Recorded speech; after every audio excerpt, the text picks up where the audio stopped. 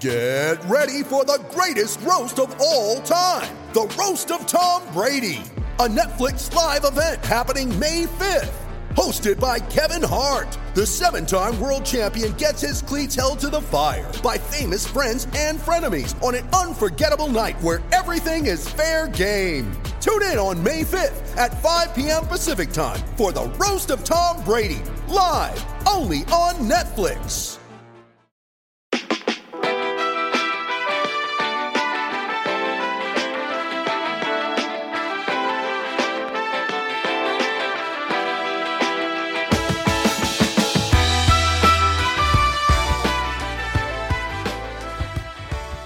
Welcome back, Limited Upside Podcast. Today is January, I think it's a Wednesday, right? It's Wednesday, that sounds about right.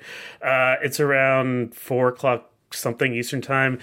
I'm Mike Prada. Ben Epstein cannot be with us today. He's taking a break, but in his place we have a different Ben, a Ben that is here to talk about the best team in the NBA right now, the hottest team in the NBA right now, the Utah Jazz. It's Ben Dowsett. He has a site called Jazz Film Room, a Patreon page where he goes in-depth on the Utah Jazz. He's a longtime writer for a lot of different websites on Utah.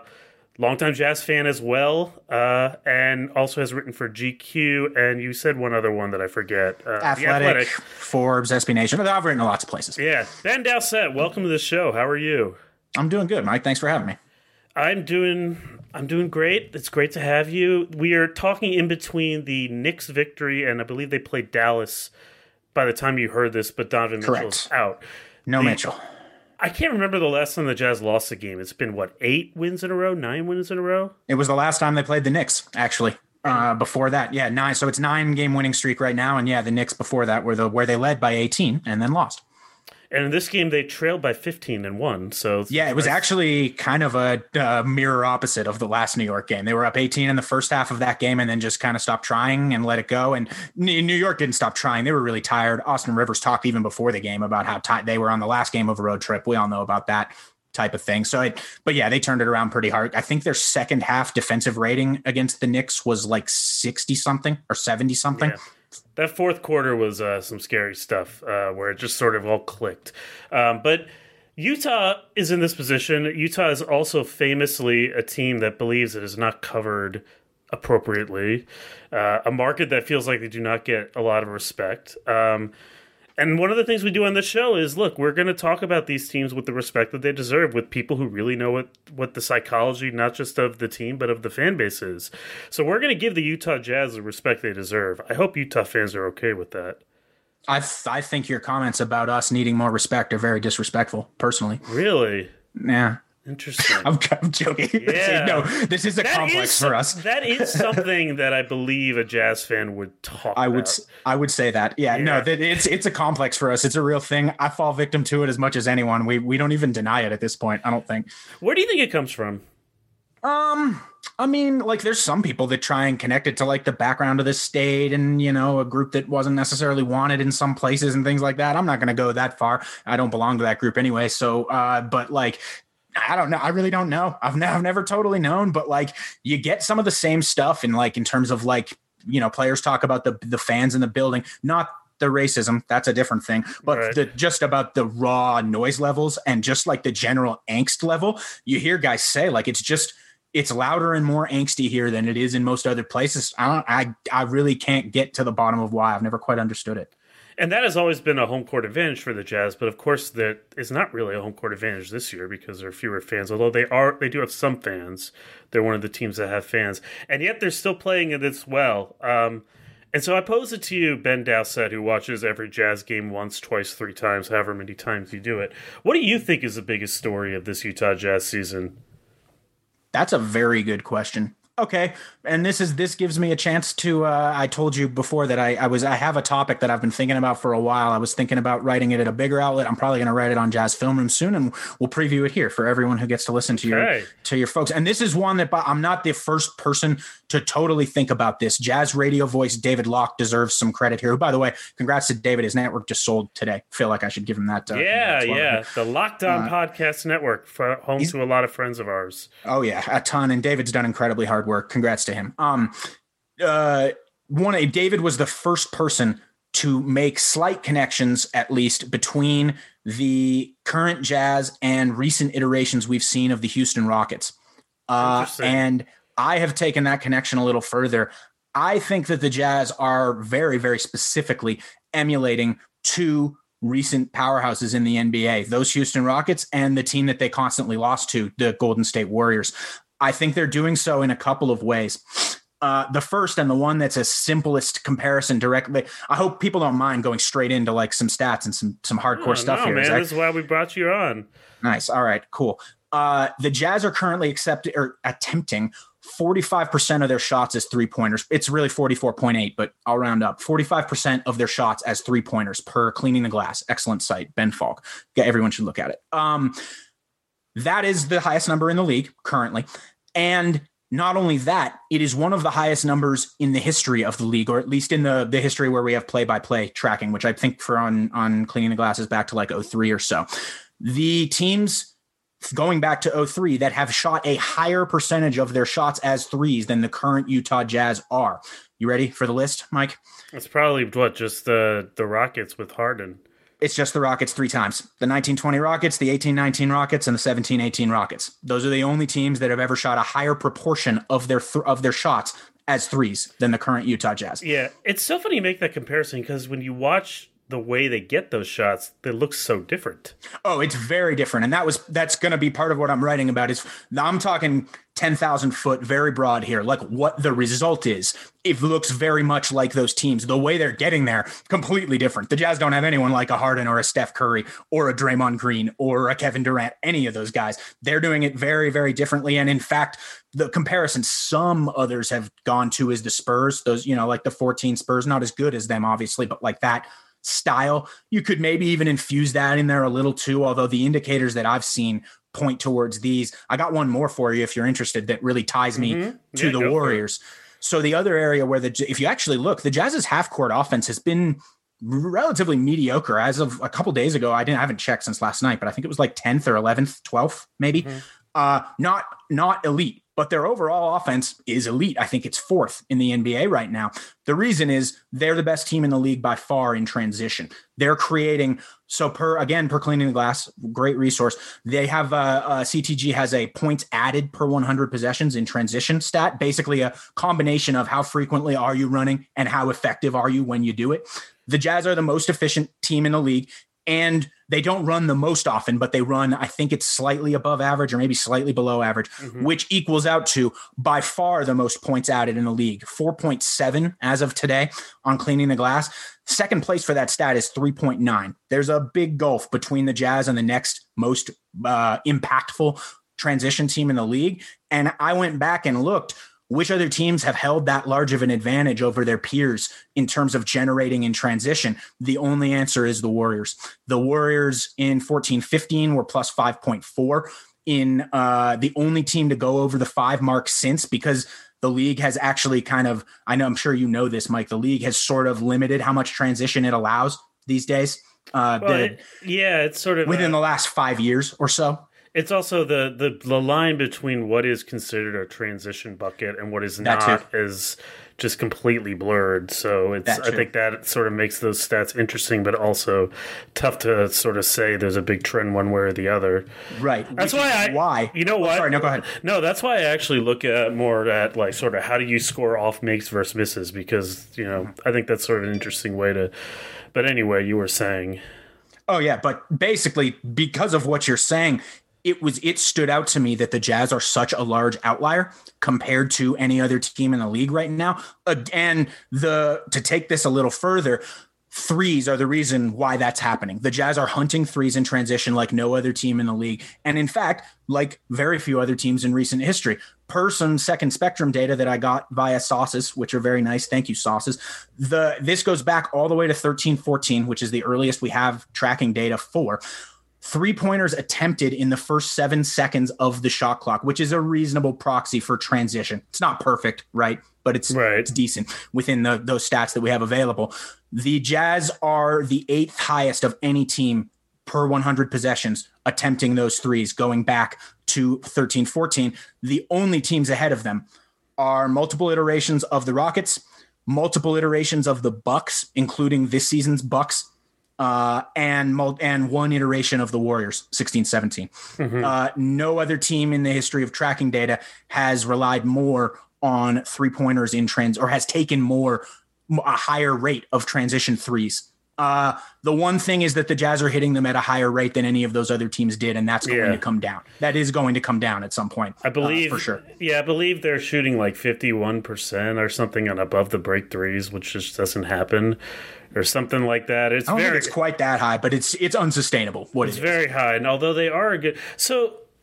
What I'm hearing there is that what you're saying is that the big story about the Jazz is that they are sort of the most modern team, for lack of a better word, in the league. Is that a fair assessment? Yes. And maybe to even take that point a little further, I would say the most well-constructed team in the league from a modern basketball standpoint. Now, that's not to say, like, I guess the term well-constructed can be a bit nebulous, right? Like, is the team with LeBron James on it not the best constructed because it has the best player? But I hope folks kind of understand what I'm trying to get at when I say that. You're saying that the pieces fit the best. Exactly. And I think it's fair. You can look at several pieces of evidence for this. Seth Partnow, a mutual friend of ours at The Athletic, has a chart that he's posted several times recently, weighted shooter accuracy. Have you seen that, Mike? I've heard. I know. I kind of understand it. The concept basically is like, how much better are you at shooting from certain spots based on... I don't think it's quite that. No, what he did was he took every team and he isolated only for their open 3-point shooting, not all 3-pointers, only open shooting via the tracking data. What's considered open is more than 6 feet of distance. 6 feet. Yeah, I think so. And what he did was he weighted that by team accuracy on those shots. But then instead of just saying, here's the team's total percentage on those shots, we're going to rank them that way, he weighted them by which teams get the better shooters their shots more often. So effectively, it was actually meant, I believe, in the first article that he showcased it in, it was meant actually as an indicator of spacing, for which teams create the best spacing and are able to utilize it by getting the 3-point looks for their good shooters. And in that metric, the Jazz have the best adjusted shooter rating in the league by a large margin, which to me signals, and I know with this front office going several years back, this is the culmination of a vision for them in a lot of ways. When Rudy Gobert first started kind of breaking out in the early parts of the Quinn Snyder era in Utah, I know there were folks in this front office who immediately started visualizing this kind of a team around him. 4 capable ball handlers and shooters who are also reasonably capable defensively. They can't just all be turnstiles. All centered around Gobert's ridiculous powers defensively and his powers as a roll man, which is he has 2 elite offensive skills, roll man, offensive rebounds. They built that entire thing around him. And for several years, they've been trying to hit the optimal version of it. We obviously know you can't just choose the players, and making a team in the NBA is hard. You have to comply with the CBA and such. But this year, I feel, is in many ways the culmination of that. Last year, it took some time to get the group together. Conley in his first place besides Memphis in 13 years or something like that. A lot of adjustments and things like that. I think Plus exactly 13 years. Yeah. Plus they had some weird injuries at times. And then, of course, the COVID stoppage. This year, it's come together in a way that I think some in Utah have been hoping for a couple years. And the way you put it as far as the most modern, I like that. Yeah, I mean, when I hear you talk, it seems to me like the real analog historically to what they're doing is more the sort of 7 seconds or less D'Antoni Suns, except if you sort of divided playmaking among a number of players rather than putting it all in Steve Nash's hands, where Gobert is playing a version of the Amari Stoudemire role. A very different type of player, but a version of it. But all of this stuff that you're describing, I'm curious. I want to drill down a little more on the vision and how this is the culmination.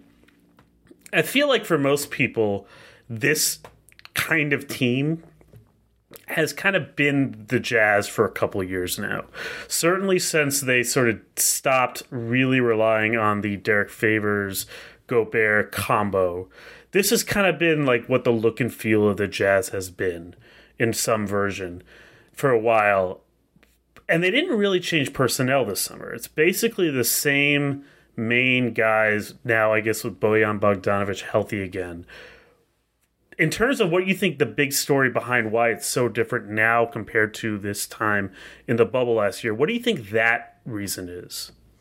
This is going to sound, especially to the more analytically inclined folks listening here, this may sound a little pithy to some degree, but I really do think that comfort and continuity play a big role in it, because frankly, I think if you gave Quinn Snyder some truth serum, he would say he wanted to play this way last year, and it didn't quite get that way.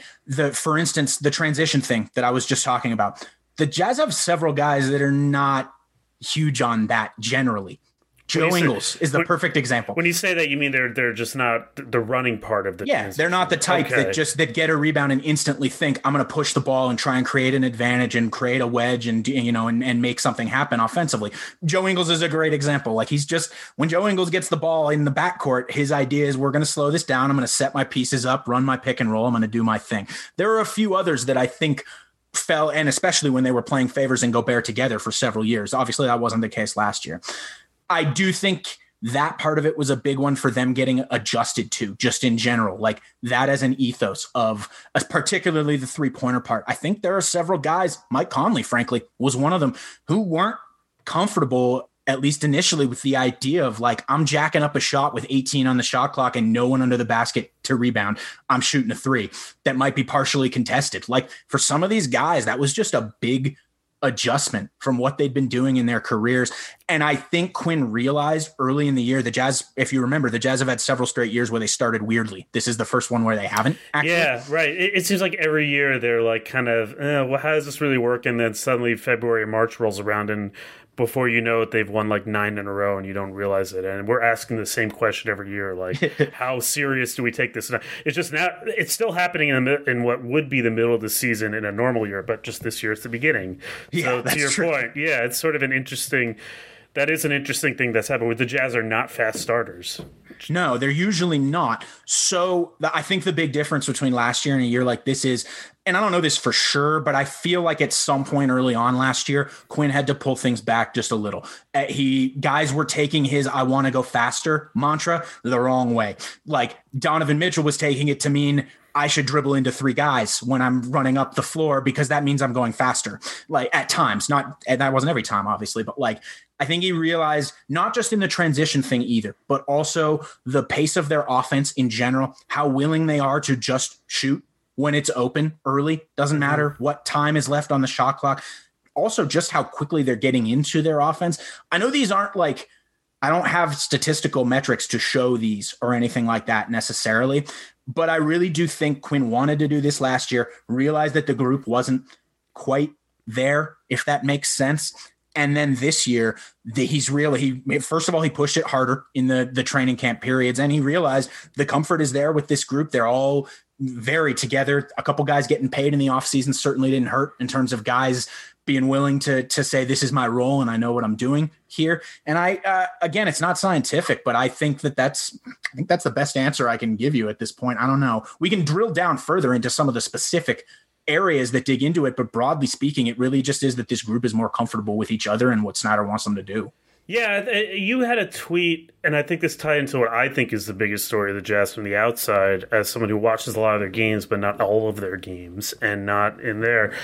You had a tweet that said, like, the 2 most valuable players in the Jazz this year, neither of them are Donovan Mitchell. And, right, that's essentially what you're saying. I assume that one is Rudy Gobert, and yes. I assume the other is Mike Conley. Yes. And I've said this at one point, and I think it's sort of underrated. You sort of touched on it. I think it's underrated how we kind of assumed when Mike Conley got traded there that he'd sort of be this type of player that would slot right in, that you can kind of use a vet. He kind of knows what he's supposed to do. He's super smart. He can kind of be adaptable. And I don't think that misunderstands why he became such a great player in Memphis. Consistency is not the same thing as adaptability. He played one very different style. I mean, you remember when David Fizdale was his coach, he'd have to kind of get Conley to realize, like, you're the guy. You're not just the person setting up post touches for players. When you combine that with, he also had some injury issues to start last year. There was a whole issue of, is he coming in off the bench? Is he starting? What do you do with Joe Ingles? I think it was we took for granted how difficult an adjustment it would be to play the way he played for Memphis and then the way he played for Utah. They're two very different types of roles. And this year he just looks like he has adjusted to what that means. He is much more aggressive looking for his shot. Like you said, I think the chemistry with Gobert is much better. I mean, he's never played with a rolling threat like Gobert in his life. He played with Marc Gasol and Zach Randolph his whole career. Those are just totally different players.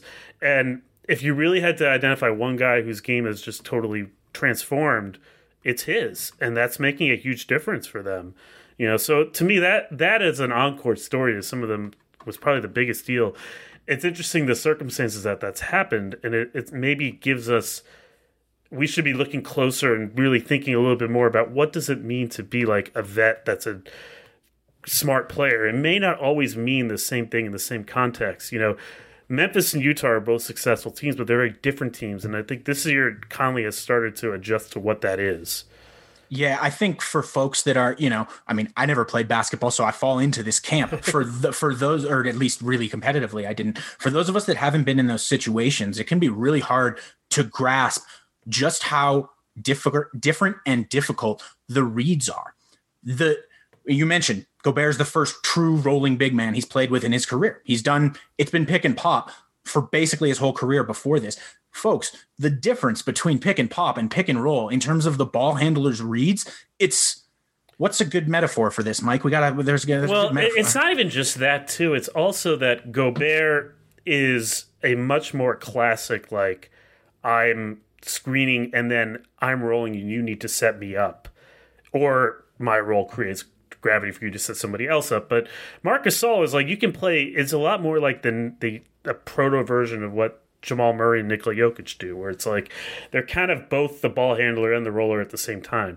Half the time he doesn't even set the pick the whole way. Right. You don't have to come the whole way up. But Gobert, most of the time, the idea is get contact, create a 2-on-1, create a play from there. Yeah, and so I think that has been a big... You would see a lot of times them snaking into each other that first year, I thought. Or Conley not really looking for him or looking for him at the wrong time. And I think that you don't see nearly as much of that this year. And it's evident in the fact that I believe their best lineups are actually with Mitchell off the floor and Conley and Gobert playing together without Mitchell. Some of that I do think is a bit of noise. That now the Jazz or Quinn's taken on a really interesting and I think a really good sub pattern so far this year. So, and you kind of just hit on it. Gobert and Conley are pretty much tied together. I think they've only played like 58 minutes. I think Conley's each has only played 50 something apart from the other while playing like 400 together or something like that. And then Mitchell is the one who is playing in those bench units more often with Favors but they're doing it in a 3-stint format. Gobert leaves early in the first and third quarter, like 5-6 minutes left. Right. Favors comes in. That's also when Conley typically leaves the game. Favors comes in along with usually either Ingles or Clarkson, or sometimes both, as the Jazz's bench starts getting in the game. That group will play a while, and then right at near the end of the quarter, minute or two left, Quinn will bring out Mitchell and Favors, bring back in Conley and Gobert, and those guys get to run against opposing teams' typical bench units for several minutes, like until the 10-9 minute mark of the second quarter and fourth quarter. Right. And they've been crushing teams in those minutes, as you would expect. They're playing against a lot of benches. The fact that Favors and those Favors units are able to hold up against more starters or at least hybrid units in those middle periods. And then again, they bring that same unit back out for like that middle period of the second quarter and fourth quarter. That's been huge for the Jazz because it's allowed those Conley and Gobert units, which they're combining with the Niang Clarkson bench group that they had, and Ingles, from that was really good last year with Tony Bradley, who's not quite as good as Rudy Gobert. That allows them to just... Or crucially, Derek Favors. Yeah, him either. It allows them to smash those bench units, which is part of why Conley and Gobert have such ridiculous plus minuses. We do have to keep that in mind. It's also part of why Donovan's hasn't been as good and why, as you say, the Jazz's best lineups have actually had Donovan off the floor. I don't think that's actually saying that all year the Jazz's best lineups will be those without Donovan, but that's why it is so far. You're saying it is a consequence of design as much as talent of the player. We're going to talk a little bit about how good Mitchell has been this year for real in the context of a story that I'm sure you're very tired of, but I'm not, which is the whole beef between Shaquille O'Neal and I guess it's really multiple members of Utah Jazz, because there's at this point it's a prelude with Rudy Gobert. But I mean, if you stepping back broadly, what we're really saying is that this is a team with a really tight, effective 9-man rotation, well deployed, fits well together, and with each player sort of maximizing it, they have like kind of collectively covered all the bases. They have a structure that works, and it's sort of... Now, the question I would then follow up with, which is a different way of asking the same question that I think a lot of people would, is this a regular... Everybody sort of asks this question every year about the Jazz. Are they like kind of a regular season team or not a real playoff team? We're going to talk a little bit again. We're going to talk about the Shaq thing and just how I kind of just don't like that framing of how we talk about basketball in a more cosmic sense. But there is, I think, a thought that like it's a collective that works because all the parts work, and that is generally better for regular season play than playoff play. Do you think? I think that's fair. I think it's a fair question. So I guess is that? I mean, like it's funny, like watching your feed, right?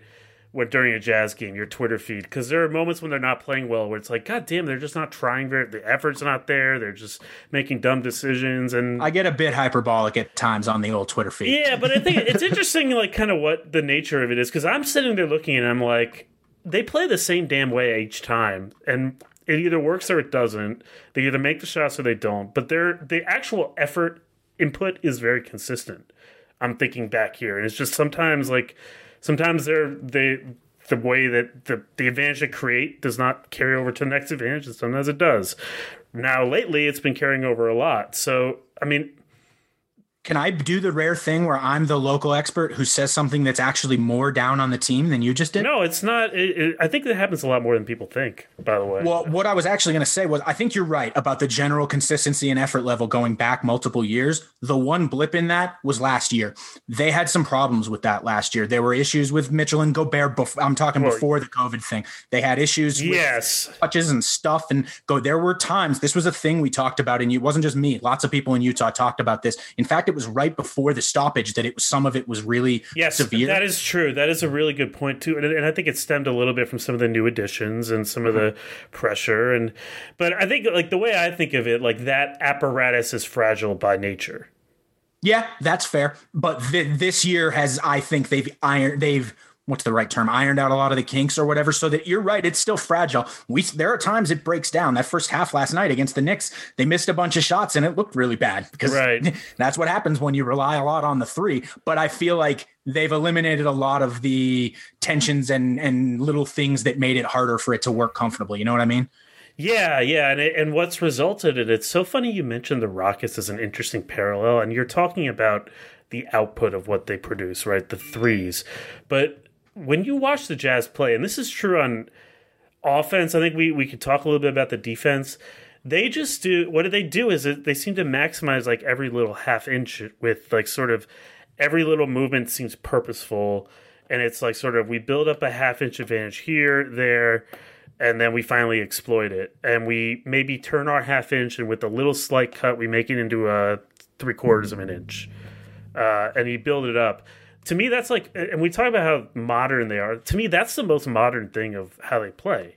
Like, that's modern basketball right there, in that it's done over a large space, and it's less about what you do at the beginning and more about how you sort of stack up little advantages with cohesive play. That, to me, is modern basketball.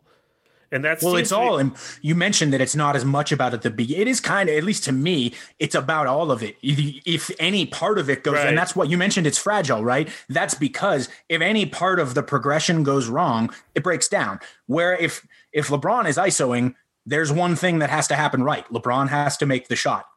Or make the play, which is hard, or make the play, but which is hard. Of course, LeBron is amazing because he does really hard things all the time. But in the Jazz's case, it's often several guys that the system relies on to make the right decision. Some of those decisions are simpler than others, but they still have to do it right. Yeah, and I mean that's I think ultimately what people talk about when they say like, is this team built for the playoffs? Which again, we'll talk about why in a meta sense like that conversation bugs me, but that is the concern that you always have, that there are some moments where all the parts click and they look unstoppable. And then if one part is off, it throws the whole thing out of commission. Do you think that's a valid sort of thought where it's like, oh, we're just in the middle of a hot streak now and it's going to go off the rails, or is this different this year? A mixture of both. So, for instance, I don't currently think the Jazz are a title contender on the same level as the Lakers or Clippers, or maybe even Bucks. I'd have to think about it.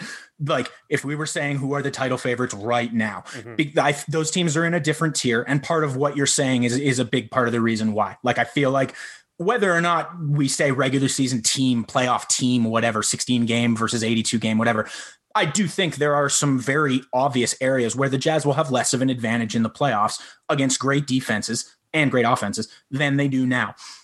However, I also think that the Jazz, both as a group and in terms of like the kind of some of the changes to their profile that we've talked about, being more aggressive about the threes, more aggressive in transition, like some of those things just change your ceiling in general as a team.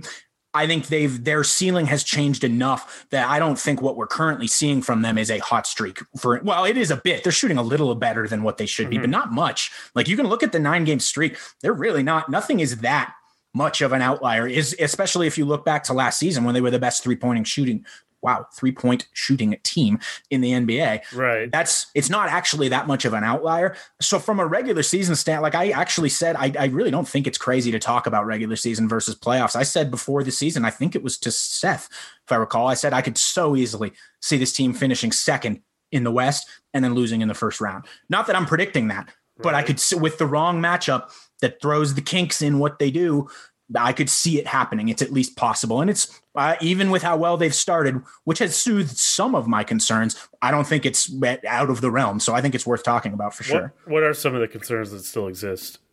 For me, it's two big ones. The first is switching defense, a good switching defense with big guys. The team I worry about the most for it with down the line would be the Clippers in the playoffs, because they can run out a lineup that against this Jazz team can switch 1 through 5 on everything. For me, a big question would be how long it would take Ty Lue to figure it out. My guess would be like end of game 1, start of game 2 or something like that. Because there really is, this is what we're figuring out at this point with this Jazz offense. You mentioned the advantage, every little minuscule, Zach Lowe wrote about this a couple years ago, call it advantage basketball. That's what Quinn Snyder calls it. Yeah.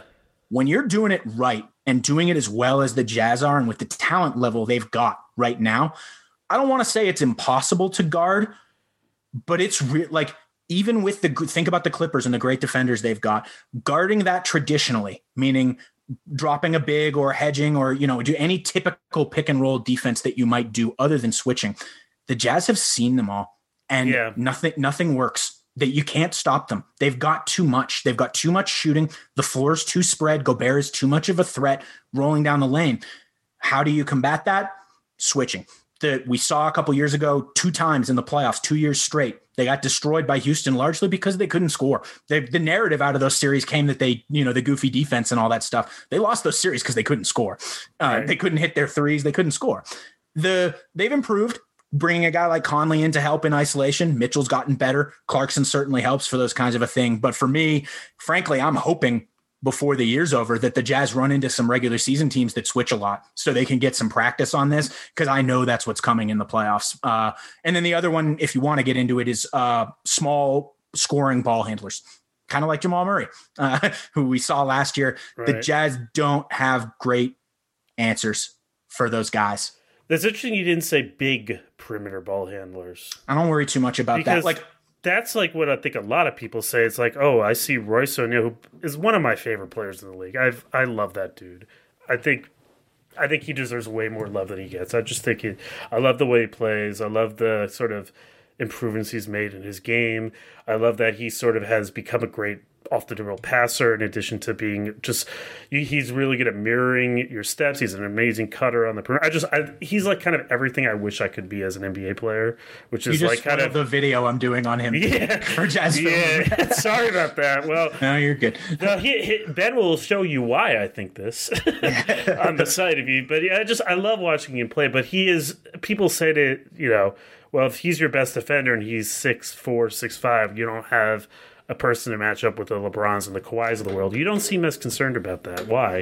Here's my answer to those people. Go watch the Jazz Knicks game from last night where he guarded Julius Randle for the entire game, and check out Julius Randle's stats from that game and how he did. I guess I'm not saying Julius Randle's LeBron. The counter would be like Julius Randle and Kawhi Leonard is a bit of a step up in competition, but the point, and actually you can go back and look, Royce has done a very good job on Kawhi multiple times. So this is a conversation we've had here a bunch.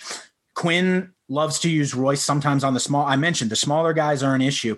Royce doesn't guard. I would rather, and this is going to sound shocking to you, I would rather have Royce O'Neal guarding Julius Randle, or I'll even say LeBron. I would rather have him guarding LeBron than I would him guarding Jamal Murray.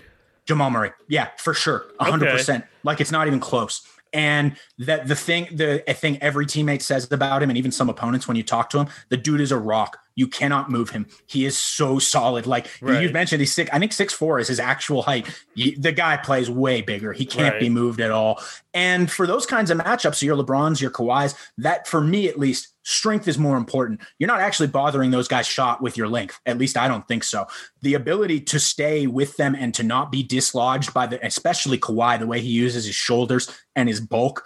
I'm not as worried about that. I worry more about the way that, because Royce, the one thing Royce isn't as good at is quick twitch guys can get separation. He can't stay attached to them quite as easily.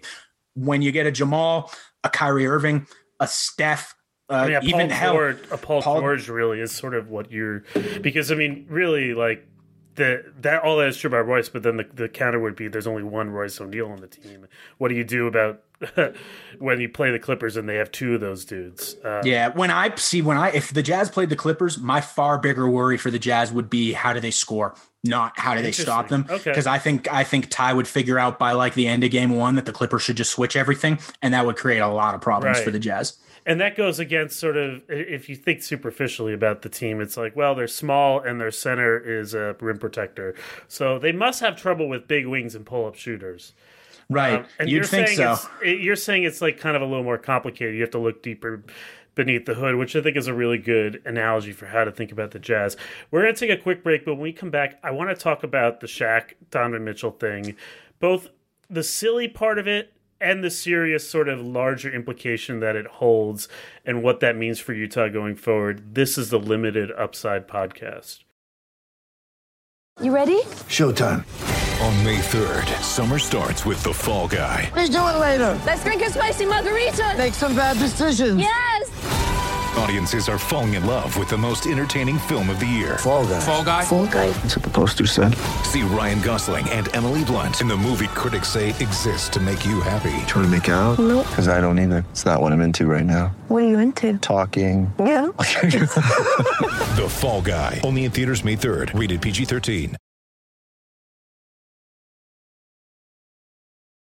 Welcome back, Limited Upside Podcast. Mike Prada here. Ben Epstein is not here, but in this place we have Ben Dowsett. He is the editor of Jazz Film Room, the premier Utah Jazz on-court expert.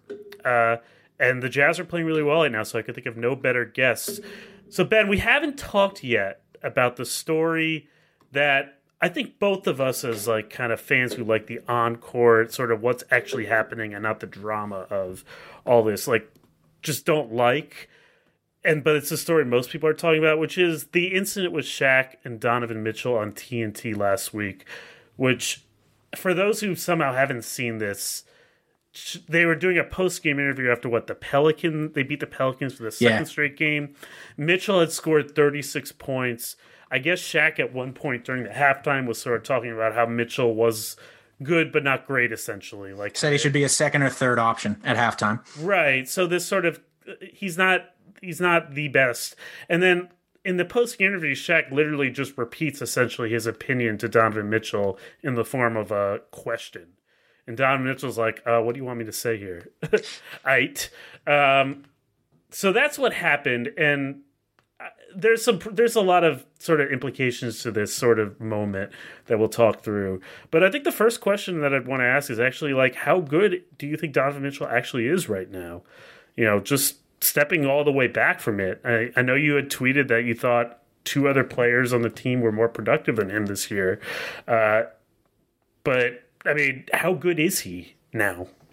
Yeah. So far, first of all, the two players I would say so far have been better than him. Long term, the Jazz expect him to be one of their two best players, along with Rudy Gobert. By the end of the year, if that's not the case, well, either Mike Conley should be in the MVP conversation or something's gone wrong. Right. So like that, but yeah.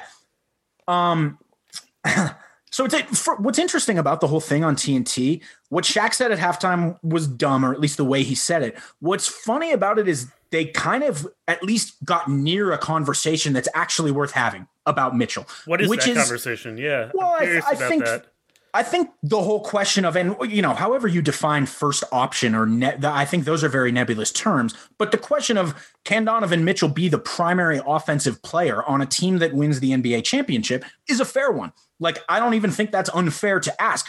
I don't think the Jazz think it's unfair either. They brought Mike Conley in to play point guard next to Donovan Mitchell to help him shoulder some of that burden, Like I don't even think that's unfair to ask. Like if we put Donovan in the Luka Doncic role, could the Jazz win the championship? I don't think so. No. Probably not. I don't think anyone really thinks that. And I think that's a fair conversation to have, but then they tried to frame it through the angle of they literally, I don't know how much of it you heard, Mike, but they literally went to, he's only had 10 rebounds or 10 assists in a game once in his career. So that means he's not well-rounded. We could have said he averages 5 assists per game, which he does this season. We could have said that, but instead we said he hasn't hit double figures, which seems very arbitrary to me, but hey, what do I know? Again, I'm the person that thinks rebounds and assists are very dumb stats in general. Yeah. So there well, you go. Me too. I'm very close to advancing an opinion that like of the 3 like sort of normal slash line stats that we've used for our entire career, 2 of them are completely irrelevant in today's game. You will find a listener here. I pretty much completely agree with you. But anyway, you're saying. Yeah. So I actually think that from is Donovan Mitchell as good offensively as a Luka or even as maybe a Jamal Murray in that category, although Jamal gets lots of help on his team from having a Jokic type. Those are fair questions.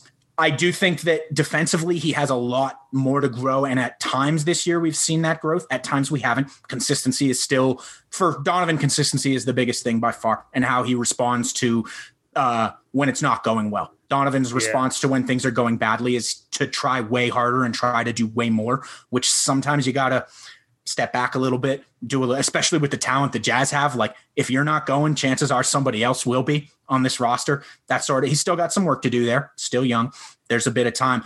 I was fine with the contract they gave him. I guess that's a decent kind of way of looking at like, what do I think of him as a player? I didn't love it.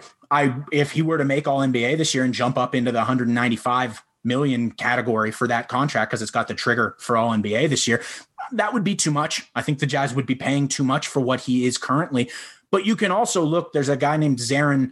I don't remember his last name. It starts with an F. I apologize. You're not talking about the Celtics GM. No. Zarin is his first name. Zarin. He's a local writer for Salt City Hoops, who's really been catching my eye recently. He's been doing some great stuff. And one of the things he did was looking at Donovan's early career numbers compared to other great guards and wings through history. If you look at it, he's in a really good, I don't remember the guys he comped him with, but he's in a really good position in terms of what his production's been through 3.25 years. In terms of how these guys eventually ended up panning out. I think a lot of us expected linear growth from Mitchell after that rookie season, and that was just never realistic. He was way ahead of where a lot of rookies are. We kind of expected just like that's his starting point and he's going to only go up from there. It didn't quite work that way with him. It's been more of a gradual thing, but I think he's still on the trajectory to being a great guard who, for me, the biggest thing is whether he buckles down defensively and become, like I mentioned before, they have those defensive problems with small guards. I want the solution to be Mitchell eventually. That's like, if he wants to ascend to true superstardom, like a Paul George type, that's how Paul George got to this sort of a thing, by not only doing it on the one end, but also taking the responsibility on the other. That's the kind of thing I'm into right now. For instance, I think Conley's the best guy when they've got a problem with a guy like Austin Rivers was killing them last night again against the Knicks. They put Conley on him and he shut him down in the second half, where they tried Mitchell a bit and it didn't work. So that's, for me, long term, that's the biggest thing I'm looking for.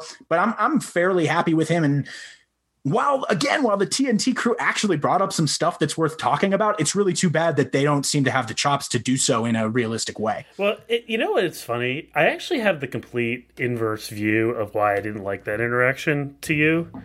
I mean, obviously, we both agree that like it was ridiculous timing to ask that question then. We obviously agree that the intellect of the conversation itself was just, it could have been better. Those guys are smarter than what they showed on TV. They always are, would show us that. And I mean, the Shaq Gobert thing, the Shaq Jazz thing is kind of personal in a lot of ways, because this goes back also to what he said about Rudy Gobert after Gobert signed his max contract. Basically, like, kind of, and Shaq's history of sort of just attacking people, mostly big men, being petty, you know, and Utah it's kind of, in some ways, Utah as a fan base, they say, is an easy target for this stuff. I mean, we're always an easy target. Like the state legislator, you told me about this. I didn't realize this until we started recording. The state legislator, I believe, passed a resolution denouncing Shaquille O'Neal. Is that correct? Yeah, guys, you can check out Andy Larson's timeline from like mid yesterday. So that would be like mid Tuesday afternoon or so, if you're really interested in this. Yeah, the Utah State Legislature took actual time, right before passing a terrible bill about how you can carry a gun around without going through any classes for it. Just before that, they passed a bill condemning Shaquille O'Neal for his criticism of Donovan Mitchell, citing multiple pieces of evidence, including the ratings of the movie Kazam, his free throw percentage for his career. This is ridiculous. You're making us look ridiculous, guys. We make ourselves look ridiculous enough. Could you please stop? Like, oh my God. Yes. I want to read just a few lines from this. You found the actual resolution? Yeah. I found the, whereas the claim by Shaquille O'Neal on January 21st, 2021, that Utah Jazz All-Star Donovan Mitchell Jr., I guess Donovan, doesn't have what it takes to get to the next level, is even less accurate than his 50.4% playoff free throw percentage, which, by the way, I think flatters, the accuracy of the statement. I mean, are you saying that 50.4% is like the anchor? The threshold? Yeah. He's half right with this opinion. I feel like you're kind of doing him a favor there. Whereas the Jazz eliminated Shaq and the Los Angeles Lakers in the playoffs in 1997 to 1998. Whereas Kazam has a 5% rating on Rotten Tomatoes. Is that true? Oh, God, I don't know. I'm an IMDb guy. I never use it in Rotten Tomatoes. I don't know. Whereas Shaq underdevelops his hot takes almost as well as his 1990 Shaq Fu video game. Let's see. What do we got? Whereas it's hard to pull down rebounds when All-Star Rudy Gobert is on your team. Blah, blah, blah, blah. Whereas, although Shaq's, quote, skill was being bigger than everyone else, Donovan has progressively succeeded through talent, dedication, and constant effort. Is that the argument we want to make, guys? The whole being bigger than everyone else is part of what makes Rudy Gobert really good. Oh, wait, oh, man. Whereas the following immortal words, once spoken by Bill Walton, apply equally to Donovan. He is a champion of basketball and of the human spirit as well. Wow. Be it resolved that the House of Representatives of the state of Utah recognizes the exemplary service of Donovan Mitchell, blah, blah, blah. Be further resolved that the House of Representatives consider making, in spite of the official state, what is that word? Whatever. Wait, I'm not reading it. The official state arachnid. Arachnid. Yeah, why can't I read? Be it further resolved. That's it. Anyway. That was quite delightful. I must say, this sounds like something that like a college, like a university would pass when their football team's in the national championship game. Or like what that UCF team passed when their football team didn't make the national championship a few years ago or something like that. Yes. Yeah, except like even lamer and way geekier and worse. Right. Like, God, guys, come on. And just like we don't have to get into it, but especially given like the state of our society, we're going to take time to do this, like that, whatever. Right. Like that. But yeah, we make ourselves a really easy target through stuff like that. Now, in fairness, there was bipartisan support for this. It passed 65-5, and you can't find many things that have bipartisan support these days. So kudos to that. Anyway, that was a long interjection to get to the point where I actually find the conversation of like, is this dude good enough to lead a championship team, to be like just boring. and reductive. And why are we talking about this in January? Yeah. I just don't.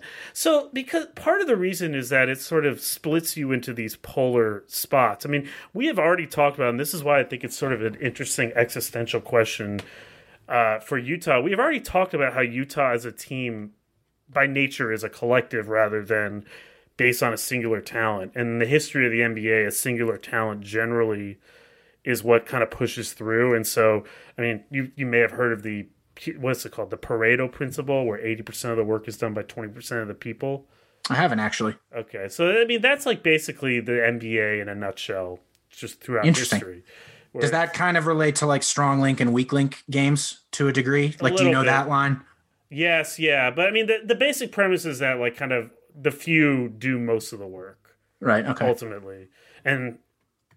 But like, there are so many shades of gray between best player on a championship team and just kind of good, interesting player that are just so interesting to me to sift through.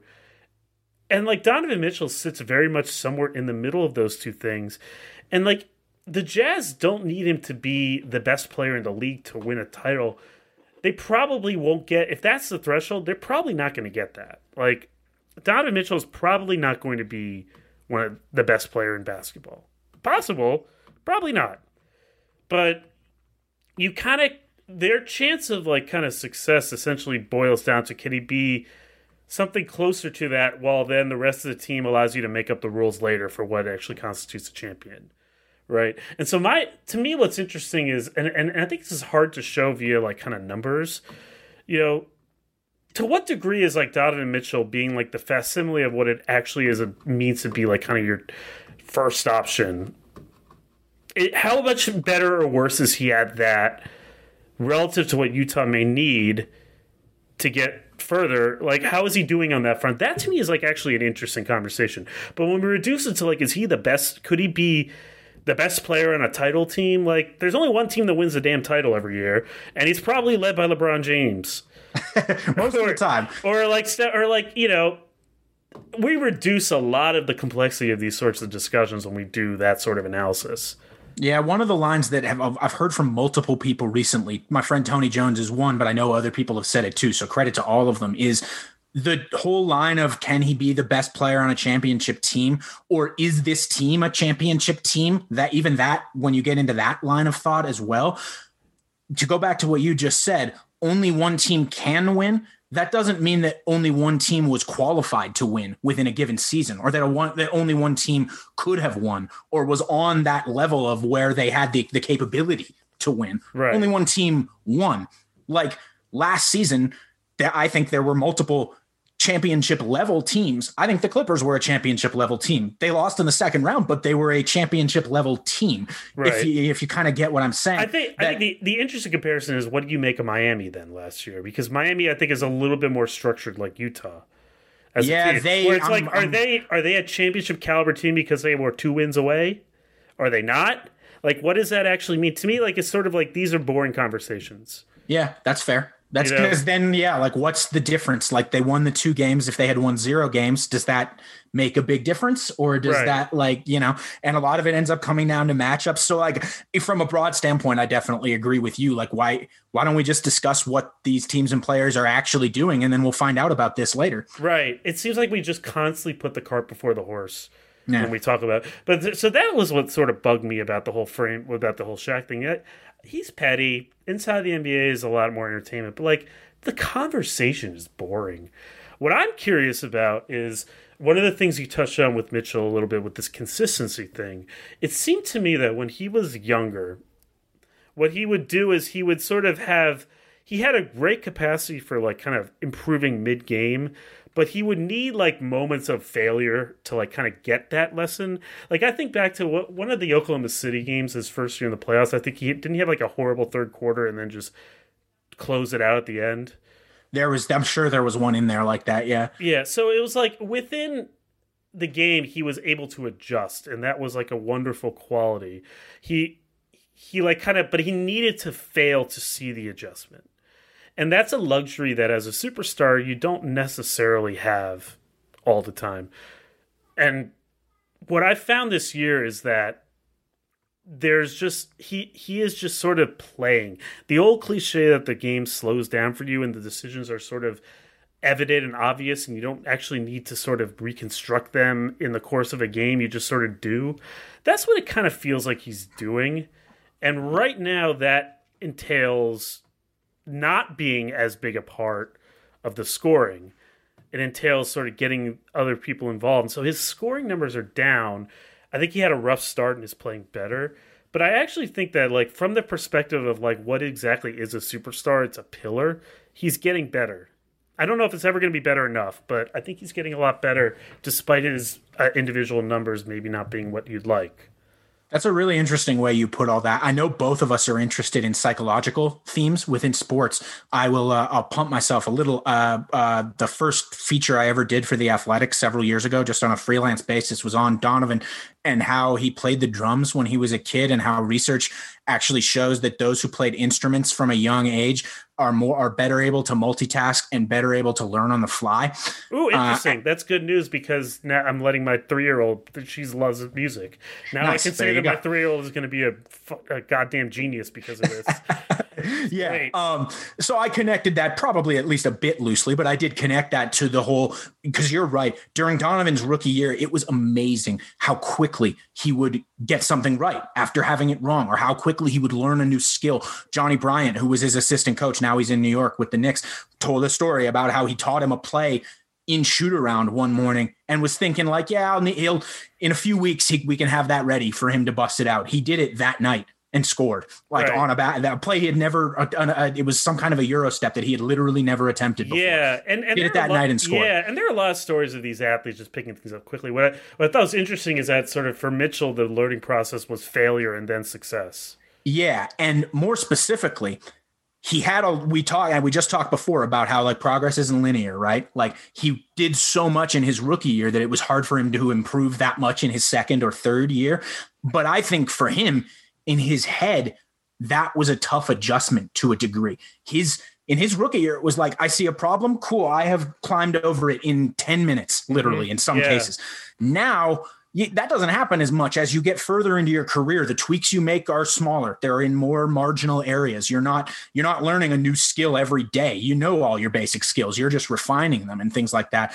I think that's been a struggle for him as far as thinking like, oh, I just made this mistake. That's cool. I can get over it again on the very next play type of thing. I agree with you. I think it's a very good eye. He has limited that this year. He's gotten better. In fact, I think he was getting better last year. He's gotten even better this year. There are still blips. That's the long-term thing for him, is getting that down to where he's always in that mode. There are still times. I think the first half against the Knicks last night is a good example. He was shooting badly, and instead of thinking, okay, this is a great time for me to defer and get some other people involved, he clearly was thinking, I need to get myself involved. I can get myself out of this, that type of a thing. Those occasions are rarer, fewer and further between now. They do still exist. And I think that's, frankly, for him, that's as big of a thing as there is, because you're right. He sits on this interesting area between being like a star and being like a LeBron level superstar that he's probably never realistically going to be. Right. Being able to ride that line really well is going to be, frankly, one of the biggest things to me that defines his career. Yeah. And if you end up on the right side of that, you might appear to be the best player on a team when you're not doing as much. Exactly.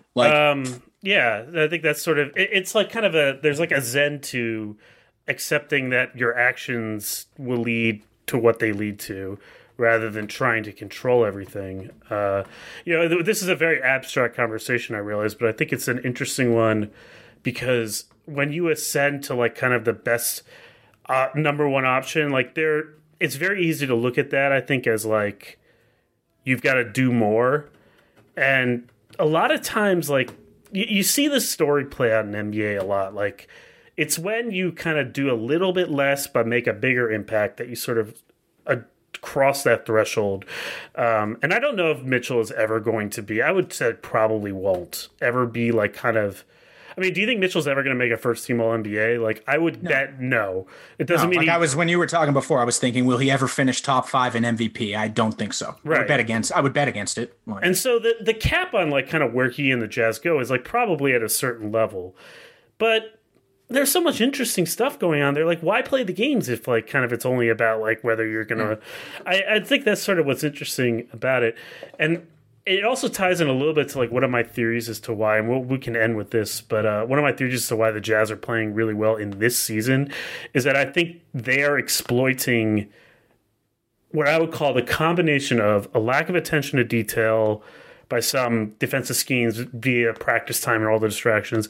And I think what's sort of been a league-wide emphasis back on protecting the basket over the three-point line, where you see, I just think you see a lot of times, like, they're really good at taking advantage of, like, kind of the help defender being too sucked in or too sucked out. And that's where they really get you. You know, if you think about, like, every basketball play is, like, in 3 stages. You set up, you create an advantage, and then you exploit the advantage. The Jazz are really good at 1 and 3, and 1 and 3 are become more valuable this year given everything going on. That's a really good way of putting it. I had mostly just talked about, like, I put it as picking low-hanging fruit or something like that. Where because you mentioned the continuity earlier. They brought back basically the identical roster. Even Bogdanović, he wasn't in the bubble, but he was with them all last season. They have continuity with him. Once they got past the first week or two of Quinn Snyder's stuff always being super complex, even at the start of the year, I talked to a couple guys in the locker room. Like, is this finally the year where you start fast because everybody knows Quinn's stuff? And they were like, no, because he always comes with 12 new things at the start of the year. I have a silly question. How is this stuff complex? Like looking back on it, it seems like it's based on very simple principles. It is, but the sole reason it's so complex is counters. Quinn builds in more counters to his stuff than I'm pretty sure any other coach in the league. Mm-hmm. He's like, I did a video about this recently, actually. And do you remember Remember the Titans when they're walking up to the buses to go to camp and Denzel Washington's character hands the other coaches a really thin playbook. And he's like, just want to let you guys know what the offense is going to be this season. And they're like, awful thin playbook, isn't it? And he's like, I only run 6 plays, split veers, like like Novocaine, give it time, always works. That's the actual foundation of Quinn's offense too. There's only like 6 or 8 base sets, but every one of them has so many goddamn counters and flips and reverses, and they'll be run with different players, and it's slightly different when this guy's running it versus when this guy's running it. Like, and then what I'm told is that, at least from a player standpoint, the stuff that's the most complex is you think you've got it, the year is over, you're like, we're coming into next season, I know everything Quinn's got. And then he comes in with like 14 new things that he's like, we're switching this. Like that, you just hear that year after year, to the point where I've figured, whether it's just a game or two or like weeks and months, like we've seen in other years, the Jazz are always going to start at least kind of weird just because of that. Yeah. And obviously this year is different. And I wonder if, I've been thinking about this sort of in the context of the book I'm writing, but also when you think about all the other stuff going on, this is a year and a league that has become much more about, it's judged much more by not how you set up, but how you sort of transition between sequences, and how do you it used to be like, I think in the NBA that like stage 2 of like kind of what I talked about, the setup, create, exploit, advantage. Creating the advantage was like kind of the whole point of a playbook, right? It's to get the ball to this guy in this spot so that he can like kind of maximize the chances that he creates an advantage. Increasingly, I'm finding that whether it's due to the space on the floor, whether it's due to the lack of practice time, whether it's due to the skill of every player, it's become much more of a like kind of how do you exploit the advantage league. And defense is essentially like kind of are just playing mitigation, and the offense. It's whack-a-mole. It's whack-a-mole for a lot of defenses, right? And that's not to say that like, but the interesting thing that'll be kind of come up and later on is that when you get to the playoffs, 2 becomes much more of the second stage becomes much more of a challenge. Because teams are keyed in on how you do that. And that's when having your LeBron or your Kawhi, who just can be a superhuman and do things that overwhelm other humans, that becomes more important. And that's why I think wondering about the Jazz's playoff prospects isn't unrealistic. Right. And I think that the question to me then of this season, and really it's an analog to the whole league, and I think they're an interesting team in the center of it, is like, how much do you have to beef up to the second part of that operation? Can you be like a B+ team in creating an advantage, if you're an A-plus team at maximizing the advantage? And in the playoffs, do you need to be more than a B-plus team? You know, that's an interesting question, because I think in looking ahead, like we talk about all the things that are happening with the Jazz. I mean, ultimately, they're a much better version of what they have been. That's like kind of what they've been. They have not fundamentally changed what they have, what they are. You know, they've become and like, if you're in a market like Utah, this can go into like sort of larger discussions, but like, this is also why I hate the whole superstar conversation. It's not like they can like go on the grocery aisle and be like, I think Donovan Mitchell isn't quite what we want. Let's go get, I don't know, Damian Lillard, but he's not quite.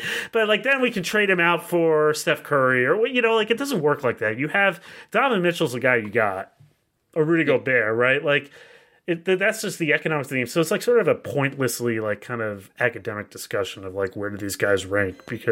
But is it enough now to be a team where you're only pretty good at the advantage creation side of, or on the defensive end, the advantage sort of mitigation? Because like, the way they play is Rudy Gobert is the best in the league at set up and not allowing an advantage. The question is, if you have an advantage, can he compensate? That's essentially I was going to add like a third piece, like but now it's slipped away kind of. It was going to be really good, and then I had a really great like third piece metaphor to it. But here's what it was. I came back. And tell me what you think about this. And I don't want to make it go too long or whatever, but the third theme that I think the Jazz are trying to hit this year, and we'll see A, if they can hit it, and B, if it means enough when the time comes, is the concept of not having structural weaknesses on your roster. The idea, you talked about their 9 that they've got. Not that there aren't a few individual little, you know, Clarkson's a bit small, Conley's a bit small, and Niang's not known to be great on defense, a few other things like that. There's no Tony Allen who can't shoot a 3 in that group. You know what I mean? There's no, at least from a glaring weakness standpoint, I don't think of that with them. And I think that's a big third piece to what you're saying is having those two things that you talked about at a high enough level, but also not having a massive weakness that a better team or a team with a superhuman like a LeBron or a Kawhi can just pick at endlessly. Right. We'll have to see if they accomplish that or not, but I think that's kind of part of the attempted template here as well. If you will. From like a large, like kind of top down look, like that's just like kind of the cost of like Rudy Gobert being your franchise player. In some ways, you know, there is always a level at some point where, you know, his defensive style is vulnerable to a certain type of player. The question is, how high is that level, and how much can you mitigate it ultimately? And can you do that again? And you talk about the surrounding cast is one way you mitigate it. You just sort of have a cast. But yeah, I mean, I think it'd be, because I don't think there's anything that the Jazz can do to make Donovan Mitchell a top 5 offensive player in the league, or for Rudy Gobert to be like a top 5 player in the league and like a defensive, like just eraser at all points. What they can do is they can kind of mitigate the parts where they're weak with everything else. And so then it becomes an interesting question. Like, if those are your 3 stages of basketball, like the setup, the advantage creation, the advantage sort of mitigation, can they be good enough can they be A+ in some areas, and then like kind of raise the advantage creation on offense or the advantage of mitigation on defense to like a B+? Is that enough to put them over the top? That to me is actually kind of interesting, and that has larger implications. But when we talk about like, is this guy good enough to be like the best player on a title team? Like, we lose a lot of that gray. Because that's in a vacuum, and the title is never fought for in a vacuum. So I totally agree with you on that as you say that. And I hadn't thought of the Jazz as a test case for that. Like, I've been thinking about these concepts, but I haven't thought about it from that angle before of like, this will be really interesting to see, because I think the Jazz are definitely one of the best teams in recent years using this communal model, right? The true non-superstar, like who would be some of the other good examples? The Spurs, like the 2000 Spurs. Yeah, although like kind of the model is sort of like retroactively applied in a lot of cases, right? Yeah, that's true. Like Toronto is Toronto that Yeah, to a degree. Like, Yeah. I mean, Toronto got also like there's the issue of like kind of when you win a title, do you like suddenly get this halo effect of now you're a different type of player retroactively because you won it? But to your point, I think it's interesting because of the style that they play and the amount that it relies on. Again, like sort of matchup, like sort of advantage, like sort of maximization and minimization.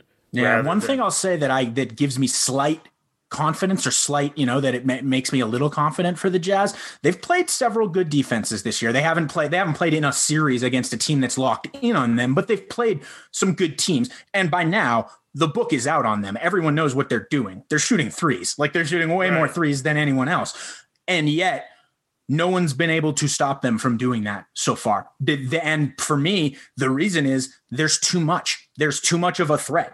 There's 4 guys always on the floor that are a threat to hit threes, and teams just aren't able to cover the floor and cover everything that they're doing. I kind of mentioned earlier, if you're playing traditional defense and not switching, there aren't many good answers. There might be nights where they miss a bunch, but they're still going to generate those shots and they're going to be open a ton. No team has been able to stop them from doing that. And we'll see if that persists against a Lakers or a Clippers that's really locked in on everything you're doing. But I have a small bit of confidence from now that even as the scouting report has very clearly gotten out about the Jazz around the league, it hasn't mattered. The emphasis has persisted regardless. Yeah, and the way you're kind of framing that is like, and we can end on this point, like it's an allegory for the league as a whole. At a certain point, the league is playing on just a larger kind of space, right? This is something I've talked about a lot. And given that and the skill level involved of all the players, now you're taking it so that more players can shoot from longer than ever before. As a defense, is it possible to play where you just sort of stop threes from being attempted? Or do you have to do what a lot of these defenses have done and say, well, we can't stop both the basket and the rim. We just have to mitigate the damage. And Utah is a kind of an interesting test study to like, is it possible to actually shut off the whole water, or do you just have to like kind of make it so that it drips less? And they're interesting on both sides. It's really fun. Yeah, and so that's I think that's why I say like people who are like kind of interested in how the game is growing. I think this is going to be an interesting year to sort of test those two things. Like under what circumstance can you actually shut the whole thing off? And is it even possible? Should you even want to try to shut the whole thing off? Utah is sort of like kind of a guinea pig into what that looks like, because I think both you and I agree that they're probably not winning the title. Probably not. I'm not saying it's impossible, but like I think a lot would have to go right. I'd be surprised. Yeah. But I think they are like sort of an interesting, how far can you really push this style of play and this sort of new age? How far in the playoffs can you push it? How far in the regular season? Like, will it, I mean, the same way that I think the D'Antoni Suns sort of influenced the Spurs to change, you wonder if that may happen with Utah as well. Are they the new version of that? I'm just throwing it out there. It's interesting, right? And if it were to succeed and they were to win somehow, the impact it could have on the league could be massive. People suddenly sitting here realizing, wait, these guys don't have anyone as good as LeBron and Kawhi and Giannis and KD. And they overwhelmed the teams that did by a cumulative approach. Holy shit, should we be thinking about something else? And I would argue they shouldn't, because the Jazz would be an anomaly in that case. Well, but like, yeah, that's that's the Warriors thing all over again. I mean, I don't think they're as revolutionary as the Warriors in terms of style, but there is like a lesser version of that may happen. I agree. Ben Dowsett, this has been a lot of fun. Thank you so much for coming on. Check out Jazz Film Room is the name of the Patreon. You also do some other NBA stuff. You had a really good podcast with Joey Crawford recently, former referee, talking about mental health, right? Which is obviously a very important topic in the league, but also in the world at large during this pandemic.